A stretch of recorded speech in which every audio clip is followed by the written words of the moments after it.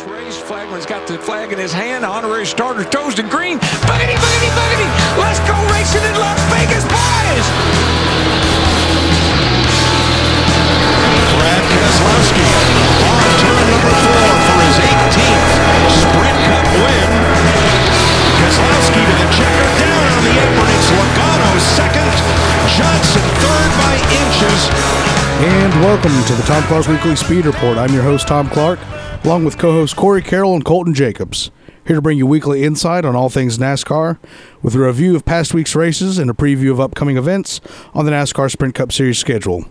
Be sure to follow us on Twitter at TCW Speed Report. Email your questions to tcwspeedreport@gmail.com. Check out the Tom Clark Weekly Speed Report Facebook page, and check us out on iTunes and SoundCloud. And Pornhub. And I would like to welcome my esteemed co-host for the evening, Corey Carroll and Colton Jacobs. Yeah, he made his entrance known. Oh, yeah. Maybe that's just me on Pornhub. I don't know. I hope nothing I've ever put up is on a site like that. Wait, did I? I mean, I hope that's nothing. Up? No, just under a stage name. So, welcome, Tom S. Clark.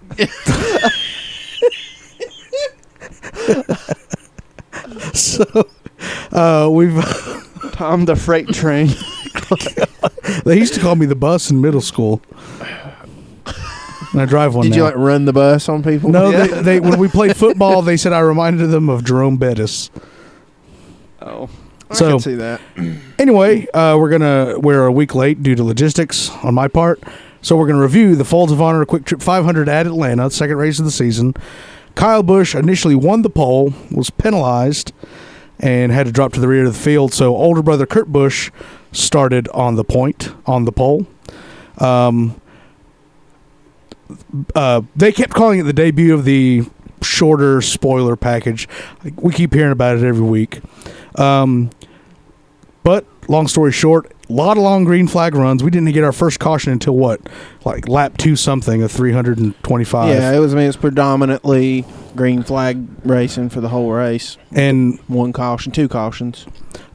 We saw some early front runners, especially one came to mind is Matt Kenseth, but a improper fueling on one pit stop cost him, and we got a failure to communicate with Jason Ratcliffe is the reason why he lost 2 laps.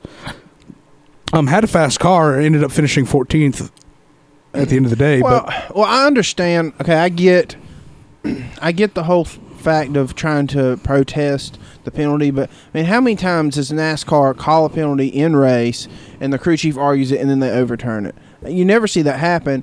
And when you get the black flag with the white cross on it, or what is it? The X. Yeah. I mean, you got to come. I mean, you got to come down and serve your penalty. Yeah. And they just wasted time protesting in hopes, but it just. Yeah, Matt was even on the radio like, well, how am I supposed to know to come in when you got your headset off? Which he had his headset off so he could hear the 300-pound prison warden of an official give him the business, you know. Yeah, give him the business. So that pretty much sealed his fate. Kevin Harvick, Jimmy John's Freaky Fast, was fast that weekend. Oh yeah, he was fast. Led the most laps that afternoon. We only had a total of 3 cautions. I guess 4 counting the last one. But I don't know how that works out breaking down. Yeah.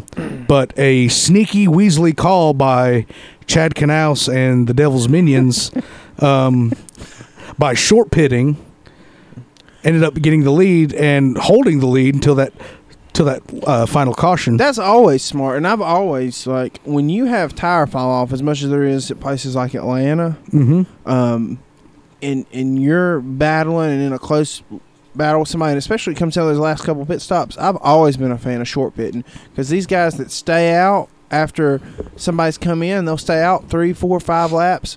They lose so much time. Almost, I think the guys in the booth were saying it was almost 2 to 3 seconds a lap. Yeah, and that's incredible.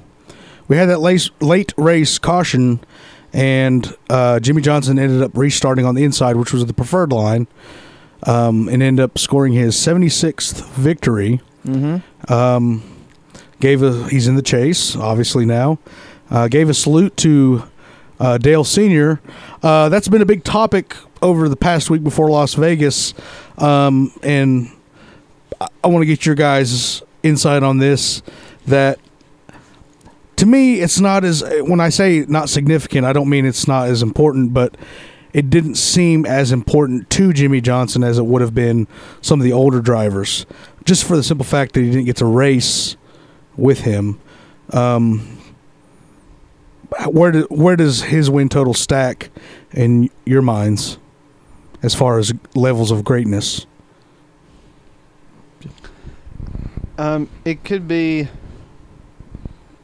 It could almost be just as, if not more, impressive, considering the level of talent that Jimmy Johnson has to compete against, and has had to compete against since he was a rookie in 2002. On top of that, you figure that he's had a little tougher competition, and he did it in 14 years, and it took Dale Sr. 21, 22 years. Mm-hmm. That's to me that's, it's hard for me to say that because I'm such an Earnhardt fan. Mm-hmm. Of then and now and his legacy and all that and everything that he represents for the sport of NASCAR. But you can't deny how many straight did Jimmy win? Five in a row, yeah. 6 altogether. In this era is a greatness that we may never see again. Yeah. Which, they, like I said, it was a big topic all week. Like I said, I don't think, not that, again, because Jimmy didn't have the chance to race against him, he may not know how to rank it for himself. It doesn't seem like he's very as emotional as we saw, like Jeff Gordon when he tied him. He actually flew the 3 flag in remembrance of Dale. Mm-hmm. So to me, it would mean more to Jeff because he was with him and counted him as among his friends. Yeah. But Jeff Gordon, being the superior broadcast professional that he is now, interviewed Jimmy Johnson on the significance of 76 wins, and Jeff asked Jimmy, "Did you ever get to run into Dale Sr.?" And he asked him if he actually got to run into Dale Sr., and he said something about he's still in the bush. Damn it, Colton!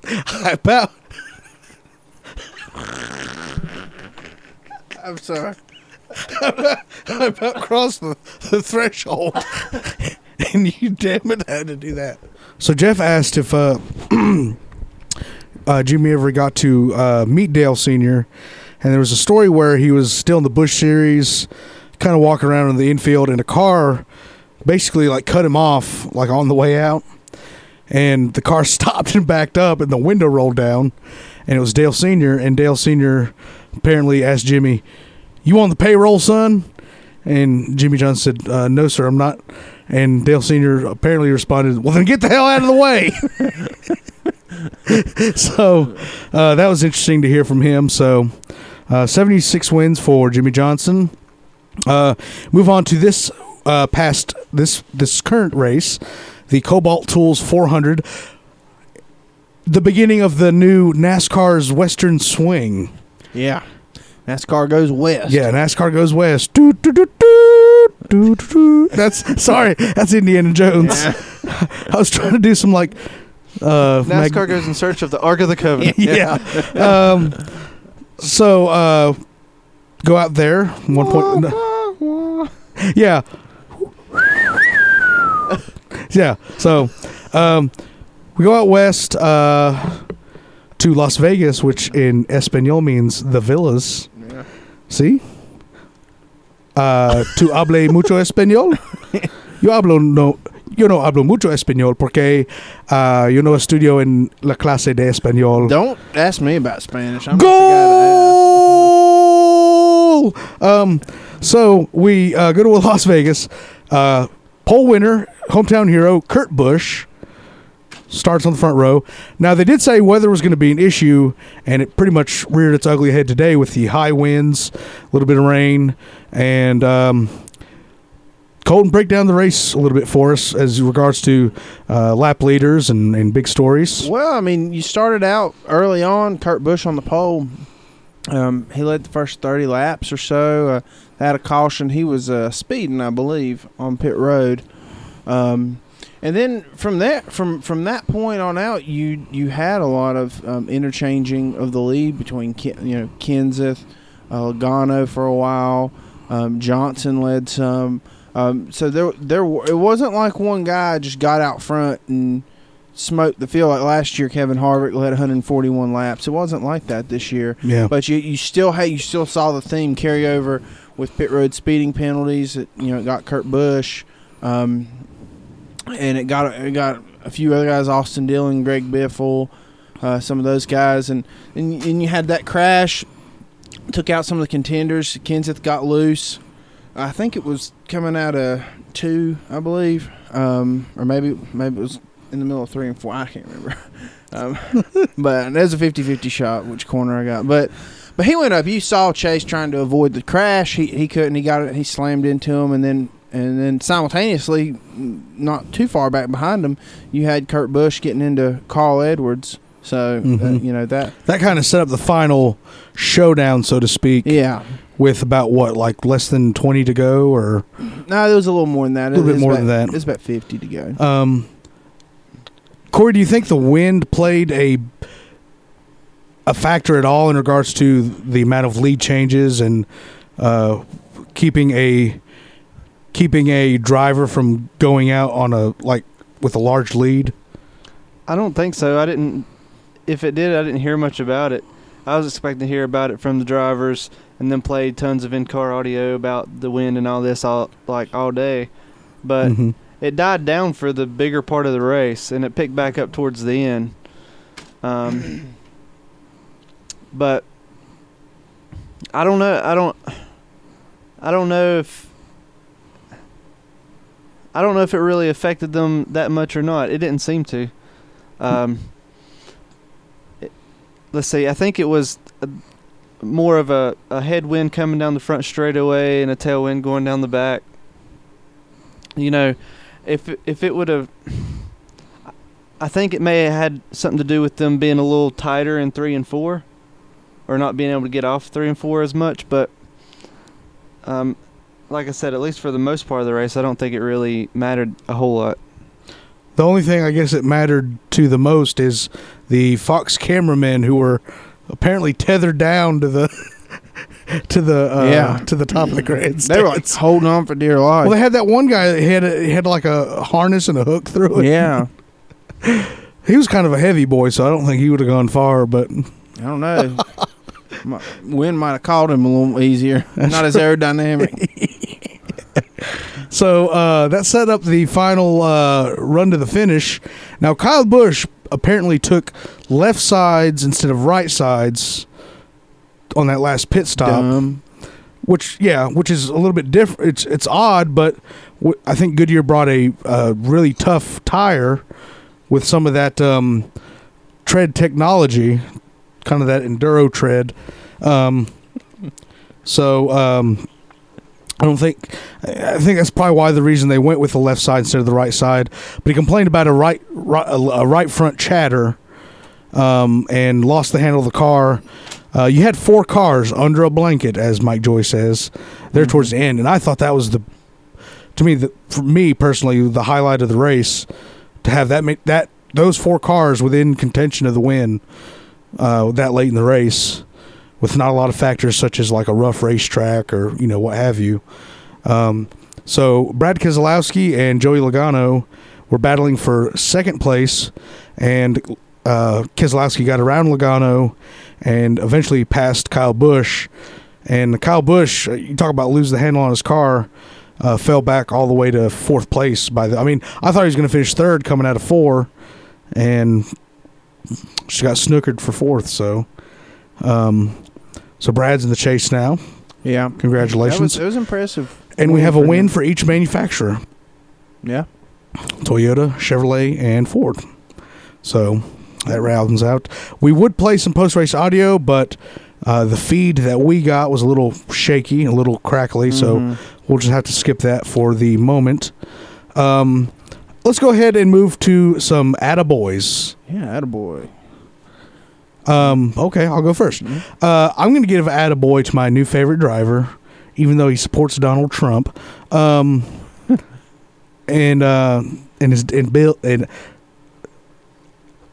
the thing of it is Donald Trump's going to be the next president of this great country of ours. 24, Chase Elliott. Attaboy to him, because I saw some real things I liked. He was running up there in the top 10 with a lot of other good young new drivers. Austin Dillon, Ryan Blaney, having good runs. But he was real critical of himself. Yeah. Of that, he could have avoided wrecking. He said, I could have just got off the brake and passed him. But to me, that already shows drive and passion and hunger for success. And he's ready to do it. And I think he's good for the future. So attaboy Chase for not settling for just one of those racing deals and seeking perfection.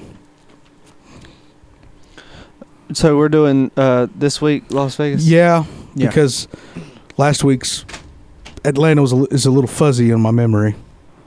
Well, mine's going to go to Ryan Blaney, the rookie, for staying in the top 10 all day. All day. He didn't luck into the top 10. He qualified near the front. He stayed up near the front all day. And in a Wood Brothers car, which is more known for their plate program more than their intermediate program. But he gave them a strong showing today. And it really helps out Ford because they have more than just Penske in the top 10. Mm-hmm. And if Ryan Blaney, if he can perform this well, and I would say B-list equipment, then imagine how good of a look he's going to get when an A-list ride comes up. So this went a long way for him in his career, as far as turning the world on to what a talent he can be. Wow, good. Yeah, Mr. Jacobs. I was thinking Blaney, but also I'll say Dillon, starting in the top 5, finishing in the top 5, overcoming 2 pit road mishaps. You heard him and Slugger Labby getting into it on the radio today. So that's a good way just to rebound, to calm down and not let the heat of the moment and your frustrations get the better of you, and drive up through there, do your job, and get a top 5. It's really a toss-up between Blaney and Dillon for me, but I gave the edge to Blaney since he's a year, so to speak, behind Austin Dillon. Mm-hmm. Austin Dillon in his sophomore effort, and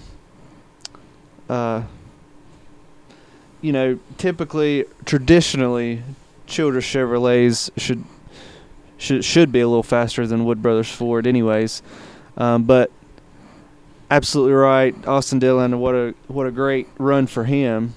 Look at who they finished ahead of. I mean, you got them finished ahead of Harvick Jr., Kurt Busch, Casey Kane, Truex Jr. Yeah, those are all big names. So. Yeah, that's that. I told Colton earlier that we talked about those 3 drivers and how today was a good showing of the to me the beginning of the next generation, when guys like Kenseth, Harvick, Johnson, Jr. kind of say, all right, this is it for me, Mm-hmm. So because I think that's the next batch of drivers to to leave. So, go ahead and preview the next 2 races due to logistics. Mm-hmm. It'll be 2 weeks till the next show. But then we'll be back on schedule afterwards. Yep. So we're going to preview the Good Sam 500 at Phoenix. What is Good Sam? I don't know what Good Sam is. Good Sam is a they're kind of in cahoots with Camping World. It's like AAA for RVers. Okay. Yeah. It's the roadside assistance, right? Yeah. I thought it was a grocery store. No. That's no, Sam's Good Town. Sam, like Good Samaritan. Yeah. Like, Oh, okay. Their mascot is like a guy with a halo over his head. Oh, like, okay. Like if you run into an RV and you get to the RV park and you find out you got a flat tire, instead of paying, Joe Blow's, wrecker service a fortune, if you're a Good Sam member, you get a discount. Is it just RVs? It's to do with camping and Okay. stuff like that. Yeah. I'm surprised it's not like the Good Sam Camping World 500. Yeah, it should be, but I think Camping World's very happy with NASCAR right now. Why is that? Because their CEO or president or whatever coming out with Oh, they're very happy. not very happy. Oh, with not very happy. Oh. With strong words about Brian France's endorsement of Donald Trump. Oh, and I concur. Yeah. You didn't know about that? No, I didn't know about that, but way to go, Camping World. Alrighty. Moving on. So the Good Sam 500 Phoenix, 1 mile racetrack, flat turns, the second part of the Western Swing. And we've invented a new drinking game. You have to take a drink every time one of the announcers calls it a roval. Roval. Roval. Is that a new word that DW made up? It's been a word that they always use at this place because for some reason they say it's a road course that's shaped like an oval. Whatever sense that makes. They say that about Pocono too, because you have to shift. It's like, what? Well, did you hear the other word that like DW made up today? It's like a new verb. It was like ovulate or something. He was talking about the horse hitting the bump. Ovulation or something. He was like, it just makes them ovulate a little bit. I was like, I don't know what the hell that is. I like when women ovulate. You know what I'm saying? When they're Calm neat. down, Tom. Sorry. Calm down. Sorry. But it's like the pheromones in the air, like chemical receptors, like bring. But roval. It sounds like something you'd tell your dog to do. Roval boy. So yeah, I'm just gonna go ahead and call this the Kevin Harvick 500. Yeah. So, long green flag runs, but it has some short track aspects to it because of the flat corners. So potential for some contact, potential for a last lap nudge out of the way to get the win. And I suspect that these pit road penalties will continue even on into Phoenix, the desert heat. And Rattlesnake Hill, they'll probably have Jeff Hammond at the top of that. Yeah. Probably face swollen with rattlesnake bites. Yeah. I'm just up here at Rattlesnake Hill, guys. And fire up into the... need a dose of anti-venom. Yeah. So... Yeah, that's the best preview I can do. Oh yeah, I mean, it's hard to bet against Kevin Harvick at Phoenix. And the third and final act of the Western Swing, the Auto Club 400. Is it now? It's not 500 anymore. Nope, 400. 400. At Fontana Speedway. 2 mile track. It is officially the oldest paved surface that the Cup Series races on. Do you know how old it is, Tom? Not much older than Atlanta, because they talked about how Atlanta was the second oldest surface. I don't know if the tire fall off is quite like it is in Atlanta. No, but I'm pretty sure it's progressively gotten worse. Big long straightaways, sweeping corners. Of course, you have to watch out for the tar seams that are in between the lanes that have been paved. You don't want to hit those. Plenty of racing room. And those dang bumps down the backstretch. God, those cars do the dee-di-do, turkey walk down the backstretch. Weeble wobble. That's where last year I think this is where he said weeble wobble. Yeah. What I can preview, what I have personally observed tell me what you guys think, is long green flag runs, and last caution, last pit stop, someone towards the back of the field or midfield takes tires, forgets about track position, and by the time of the end of the race, that person on fresh tires is whipping it around the outside of 4 and beats them to the line.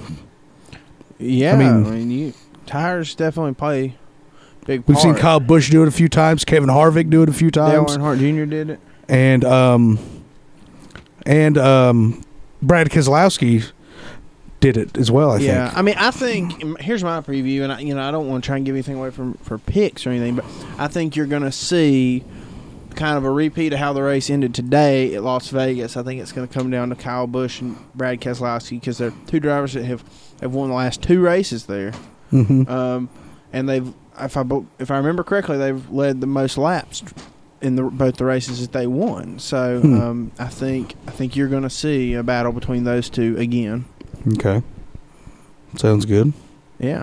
Well, let's move on to our fantasy picks. Let's get these out of the way and set a foundation for the next 2 weeks. Well, we actually have a tie right now at the top between Tom and Corey. Wow. And then I'm just 9 points You're just behind. 9 points back, man. Now, here's the question. We got to figure out what we want to do. If we're picking 2 races in a row, do we want to pick the next 2 races like these, or we want to snake it where, like, I pick first and then we just go back around for the next race?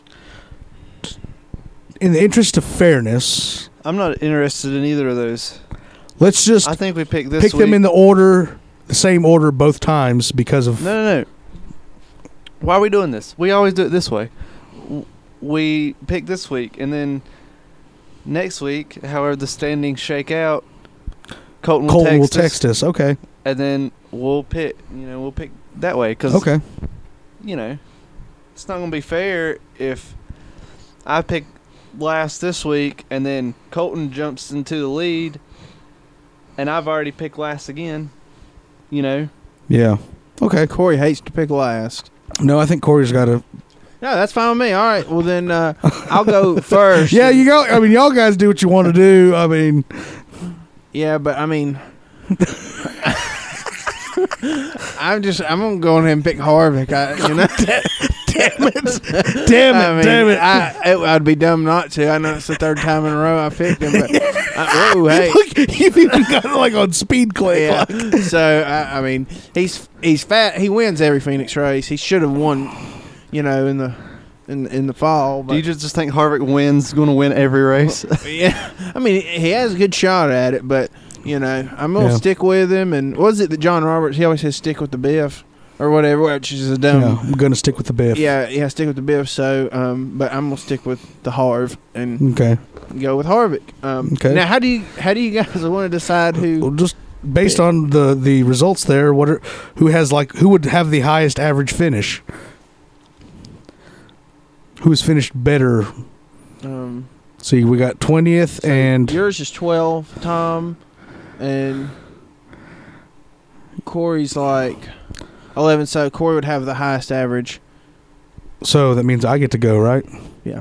Okay. So this is for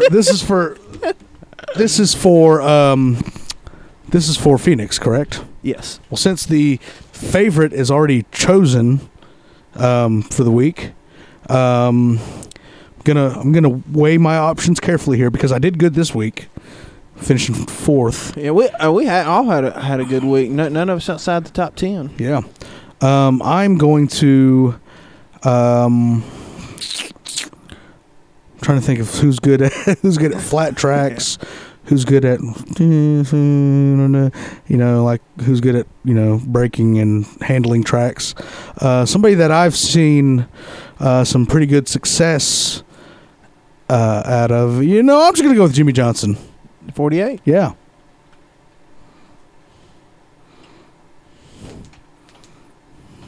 All right, Corey. Last but not least. I'm going to pick Dale Earnhardt Jr. Oh, going with Junebug again? Well, he won the last race there, didn't he? Now, what is your strategy with picking these odd? Not that they're oddball, but like because you're hoping that there's a possibility of a chase. No, I'm against the chase. Oh, okay. That's well Remember, documented. no, we decided that we were just going to give 5 bonus points to winners. We didn't decide on I anything. thought that's what we said when we were drinking. You were no, Oh, no, because Corey immediately said like, no, let's just. I thought it was to put an emphasis on winning. How about let's just not talk about it Okay. and just do the way in the next season. Okay. Okay. Okay. But I feel like Corey's like. He's got like he's playing a strategy of like in case we change our minds, like the fact that he picked Danica Patrick for the second race. And Well, I mean, I see going with history, even though like Junior won that kind of luckily. But I mean, he runs good there. He finished second a couple years ago. he's got 3 wins there. Yeah. So okay, maybe there's not so much a strategy to it. Maybe it's a good luck charm. Okay, before we move on to trivia, Colton, let's read our mailbag question. Okay, we do have a mailbag question. Yeah, it's like our 3rd or 4th mailbag question. Yeah. Now, okay, so this is to, if you are listening, whoever you may be, out there in the world, number 1, do us a favor and promote our podcast and talk about how great my voice sounds and my hosting ability is and how I could be a good spokesman for anybody looking to sell a product and that I just have that knack. Okay. The emailer's email address is rectum-dam-near-killed-him at gmail.com. So it reads out rectum-damn-near-killed-him at gmail.com. So it reads from February 18th. Hey, y'all, I got a question for y'all's computer net radio program. Does y'all reckon... Program. Program. Does y'all reckon the moon is made up of some kind of cheese? I reckon I just want to hear y'all's opinion on the topic. Then cherry rectum. Thanks for the question, Cherry Rectum. Now, And I'm sorry about your condition. yeah, sorry. If I'm not mistaken, I'm no scientist, but the moon is made up of mostly rock, has a very low gravitational pull to it, so it's a quarter the size of the Earth. And theories are, at the formation of our solar system, another planet that was forming smashed into the Earth, and either the remnants of that collision, the gravity formed a rocky satellite, which is our moon, or the actual planet that ran into the Earth is the remnants of that planet that is now that planet orbiting the Earth. So no, Mr. Cherry Rectum, I don't think that dairy products that are solidified with rennet and starter cultures and pressed into shapes for consumption could ever have the right amount of density and physical properties to be the moon. So, sorry, no, I don't think that the moon is made of some kind of cheese, mainly rock. Well, and furthermore, it's 238,900 miles away from the Earth. Okay. It has a 1,079 mile radius, and it's approximately 4.53 billion years old. So yes, just some numbers. Yeah. And just so all our listeners know, Colton was looking at that on his phone. Yeah. Well, he kind of got the gist of what was happening. I so. hear him trying to make it sound like he was coming up with the top of his head. It's approximately well, you didn't have to ruin it for me. Thanks. So hopefully Cherry Rectum. Wait, also, if it was made of cheese, at least if in the space it wouldn't spoil because there's no oxygen. Yeah, it wouldn't. It'd be now good cheese. It'd be very good cheese, like a nice aged cheddar. But it'd be very dry, I would imagine. Very dry and so. It'd be more like a grated Parmesan. Or a gorgonzola. A gorgonzola? Gorgonzola, that's what it is. It's a Wisconsin native's like wet dream. Ooh. A moon made of cheese. Oh crap! Oh crap! Oh crap! I'm Wisconsin's Matt Kenseth, and the car was just fast, and the DeWalt Camry was just. We were fast. We just couldn't get we couldn't get a run on Jimmy and Carl and the guys, and it was just bad. I'm glad the DeWalt Camry came back to finish. Hey. These impressions really work out when I don't know who I'm talking about to begin with, and that I just kind of roll with it. So, Carl, he keeps talking about Carl all the time. Carl used to be my teammate at Roush. Now he's my teammate at JGR and Toyota Camrys. Go Pack. That was not too bad. But thanks, Cherry Rectum. Tell your friends, send in more email questions. Love you, mean it. Let's move on to our trivia round. Yeah, some trivia. If I can find the book. Now, dang it, Colton. I'll start with Corey here. Okay. It's Corey versus Corey. Tom. Corey, as of the beginning of the 2012 season, which current driver is tied with Dale Earnhardt for the most poles in the NASCAR Premier Series at Watkins Glen? Jeff Gordon, Mark Martin, Terry Labonte, or Todd Bodine? At the Glen? At the Glen. Gosh, I don't know anything about the Glen. I would have to say, process of elimination. I don't remember Terry Labonte or Todd Bodine being very notorious for their qualifying. Mark Martin and Jeff Gordon. I'm gonna say Jeff Gordon because I feel like they probably raced at Watkins Glen more during his career than they did during Mark Martin's career. Mark Martin and Dale Earnhardt have both earned 3 poles at Watkins Glen. Jeff Gordon and Terry Labonte are tied for second with 2. Well, gee. Okay. All right, Tom. Yeah. Give you a multiple choice here. Yep. As of the beginning of the 2012 season, which driver hold on. I was gonna say that sounds very similar to the one you just asked. It's one about Watkins Glen, but it's just a pole record. I'd like to ask you something. Okay. I'd like to know about Tom's mom's pole record. Oh. I think currently it's only been just one. Okay. Okay. Which driver won the 50th running of the Daytona 500? What? Which driver won the 50th running of the Daytona 500? You don't even have to go over the answers. Ryan Newman. Yeah. Yeah, he did. Ding, ding. Good job, Tom. Yeah. Tomas. Tom S. Clark. Yeah. That's your Boom. code name there. Yeah. Did somebody say there was a fire? Yeah, baby. Let me get my hose. All right. Corey, true false. During its tenure in the NASCAR Sprint Cup Series, Red Bull Racing never had a driver qualify for the chase. True. False. In Casey 2009, Kane. Brian Vickers made the chase for the NASCAR Sprint Cup and finished 12th in the final point standings. Man.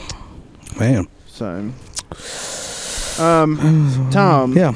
the most combined NASCAR Sprint Cup Series wins the Joe Gibbs Racing drivers had in one season was 10 in 2008. 2008. I'm going to say true. It is false. Damn it. In 2010, Denny Hamlin had 8 wins. I thought you said 2008. No, 2010. Or no, 2008, yeah. Yeah, so it's false. 2010, Denny Hamlin had 8 wins, while Kyle Busch had 3 to set the record for the most wins. Whoa. Time out. The question was...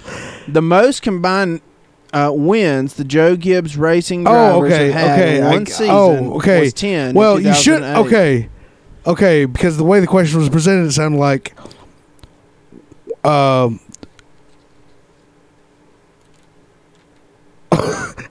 Sorry, I misunderstood the question. Because I remember in 2008, Kyle Busch won 8 races. Yeah. Okay, sorry, so false. Yeah. Just go to the next one. Okay, Corey. You can tie it up here. Fill in the blank.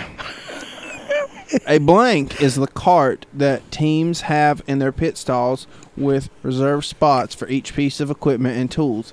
The crew chief and other selected members of a race team sit atop it during races. The pit box? Yeah. I mean, yeah, but I mean, I don't know. Is that a cart of some sort? I know the answer, I think. I thought it was one big toolbox. What do you have to say, Tom? What is it called? I believe it's called the War Wagon. Yes, it's called. That's the answer, and here's the War Wagon.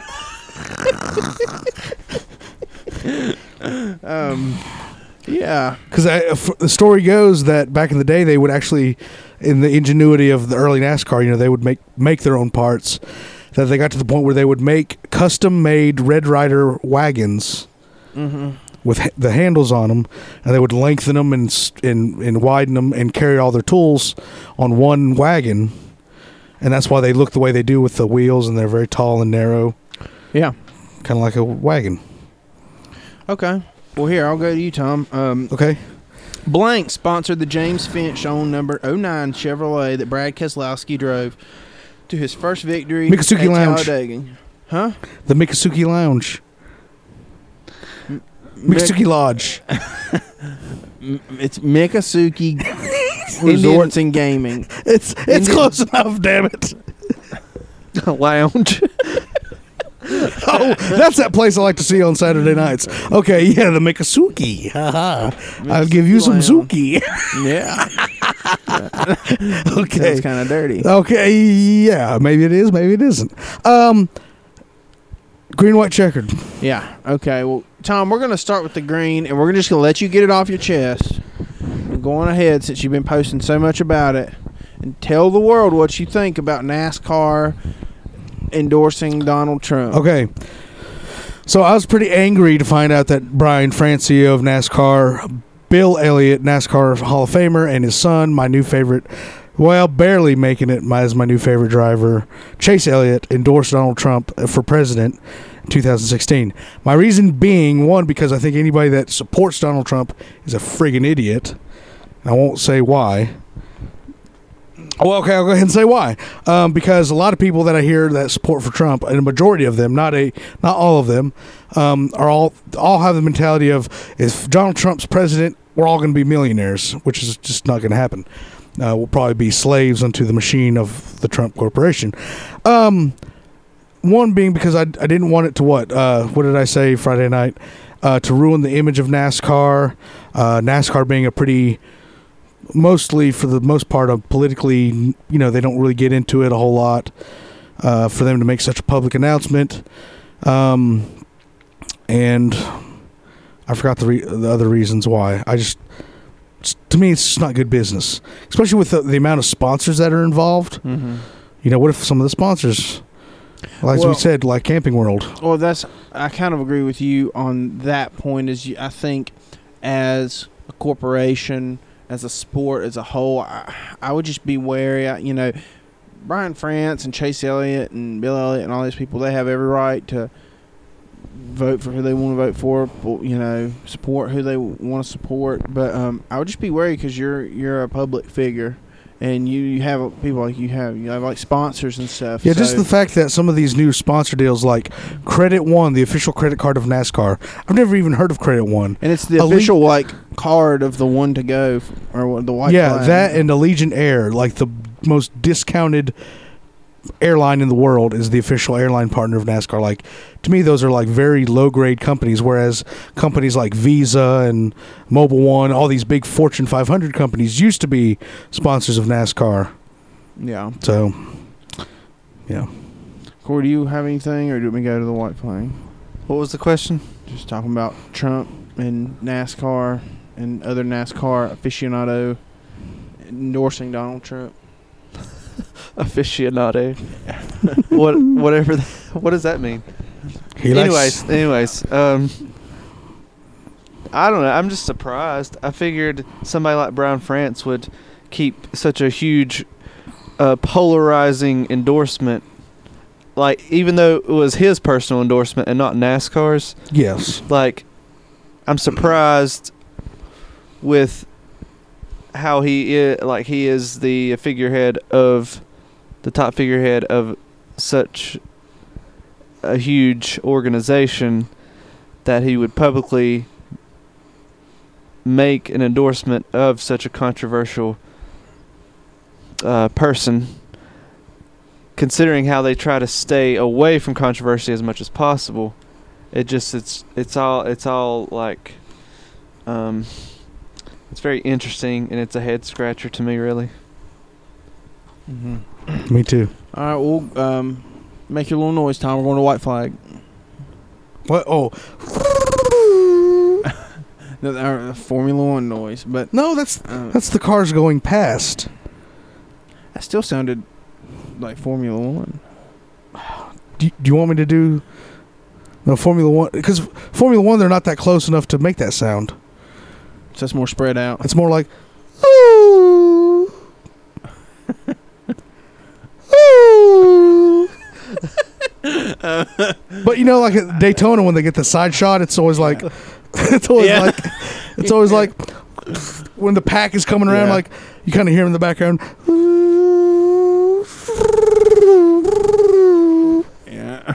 Okay, just go. And I know it's been. I was looking on Twitter and Instagram and a lot of social media. Last night after Kyle Busch won the Xfinity race, and just a lot of people are put out with Cup drivers continuing to dominate that sport. Tom, what's your opinion? Does NASCAR need to step in and do something about the Cup drivers? Yes.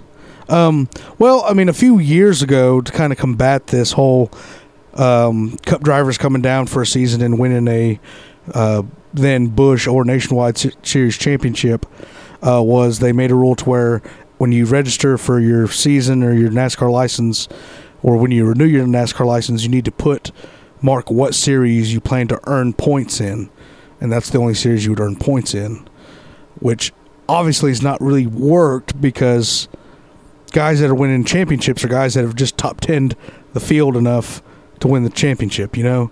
So, to me, there's got to be... I don't know what the big appeal is, really, because, yeah, back in the day, Darrell Waltrip, Dale Sr., Jeff Gordon has run a few Busch races. Even Jimmy Johnson's done it here and there.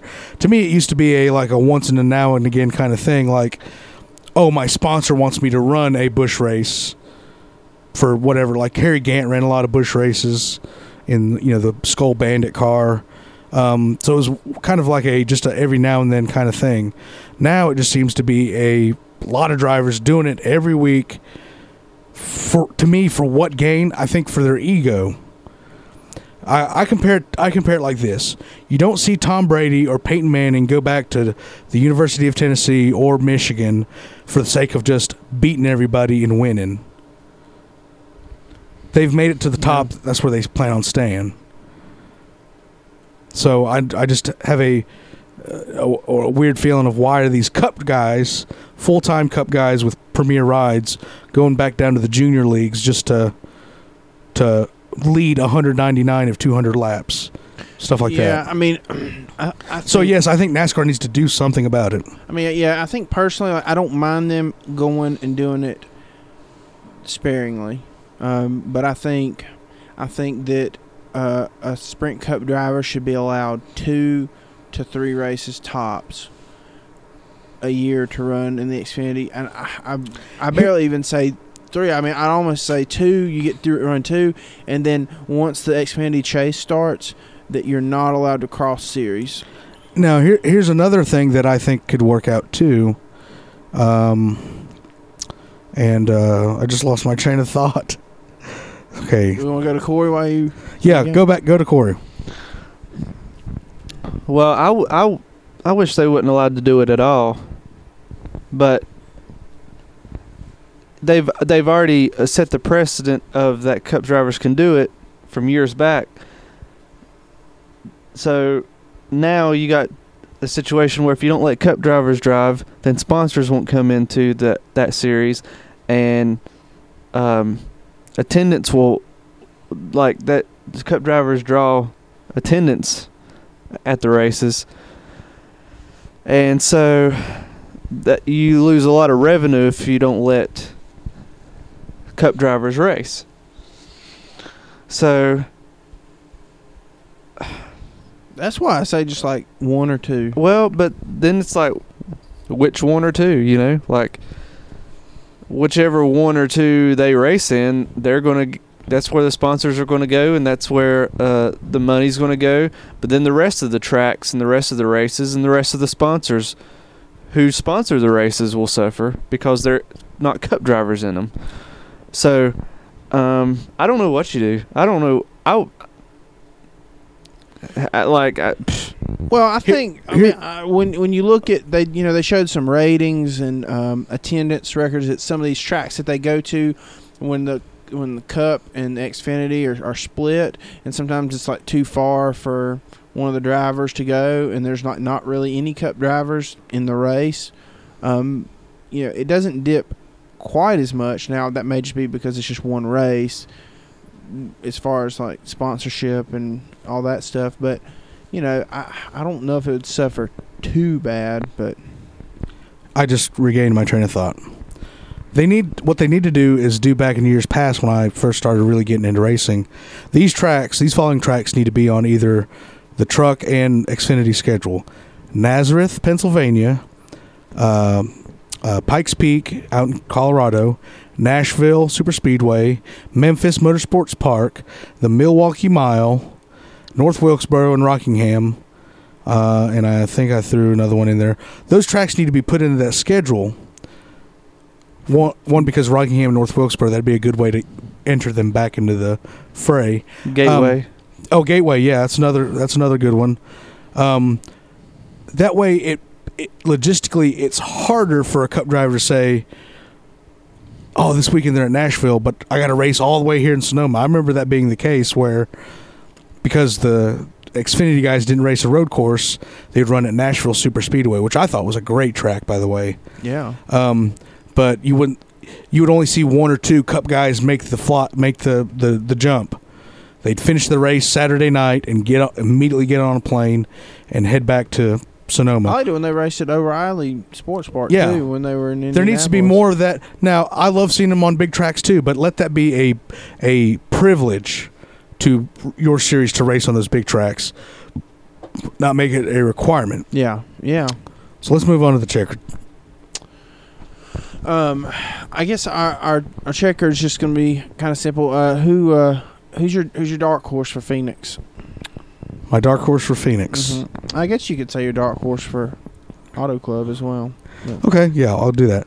My dark horse for Phoenix will be Kurt Busch, because he ran a great race last year at Richmond, which is a flat track, during the day that they ran it, and I think he's hungry for a win, and I think he'll get it done there. And my dark horse for Fontana, I'm going to go on a limb and go with Austin Dillon. Okay. Yeah. Corey? That's hard. It's hard to have a dark horse in NASCAR. Yeah. You know what I mean? Like, you either got drivers who are capable of winning or who are not at all capable of winning. Yeah. They're one of those two. There's no, like, in the middle, like, gray area dark horses. But I'll do my best to come up with one or two.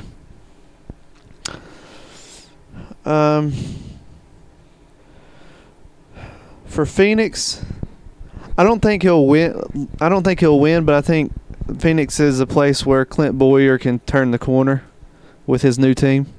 Mm-hmm. And for California, I like Jamie McMurray. I think he's been fast all year.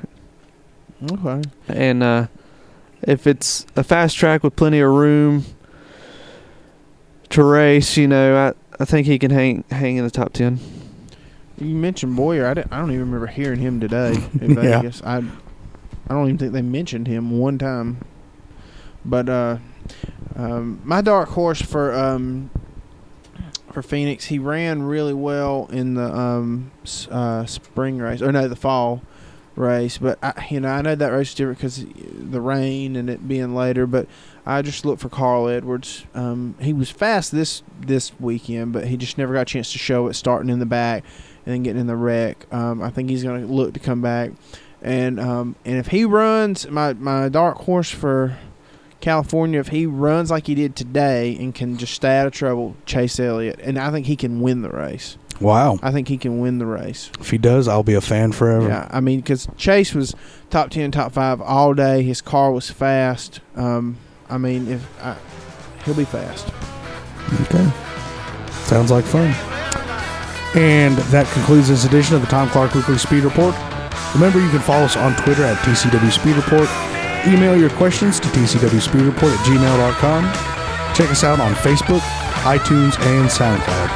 And this is your host, Tom Clark, signing out.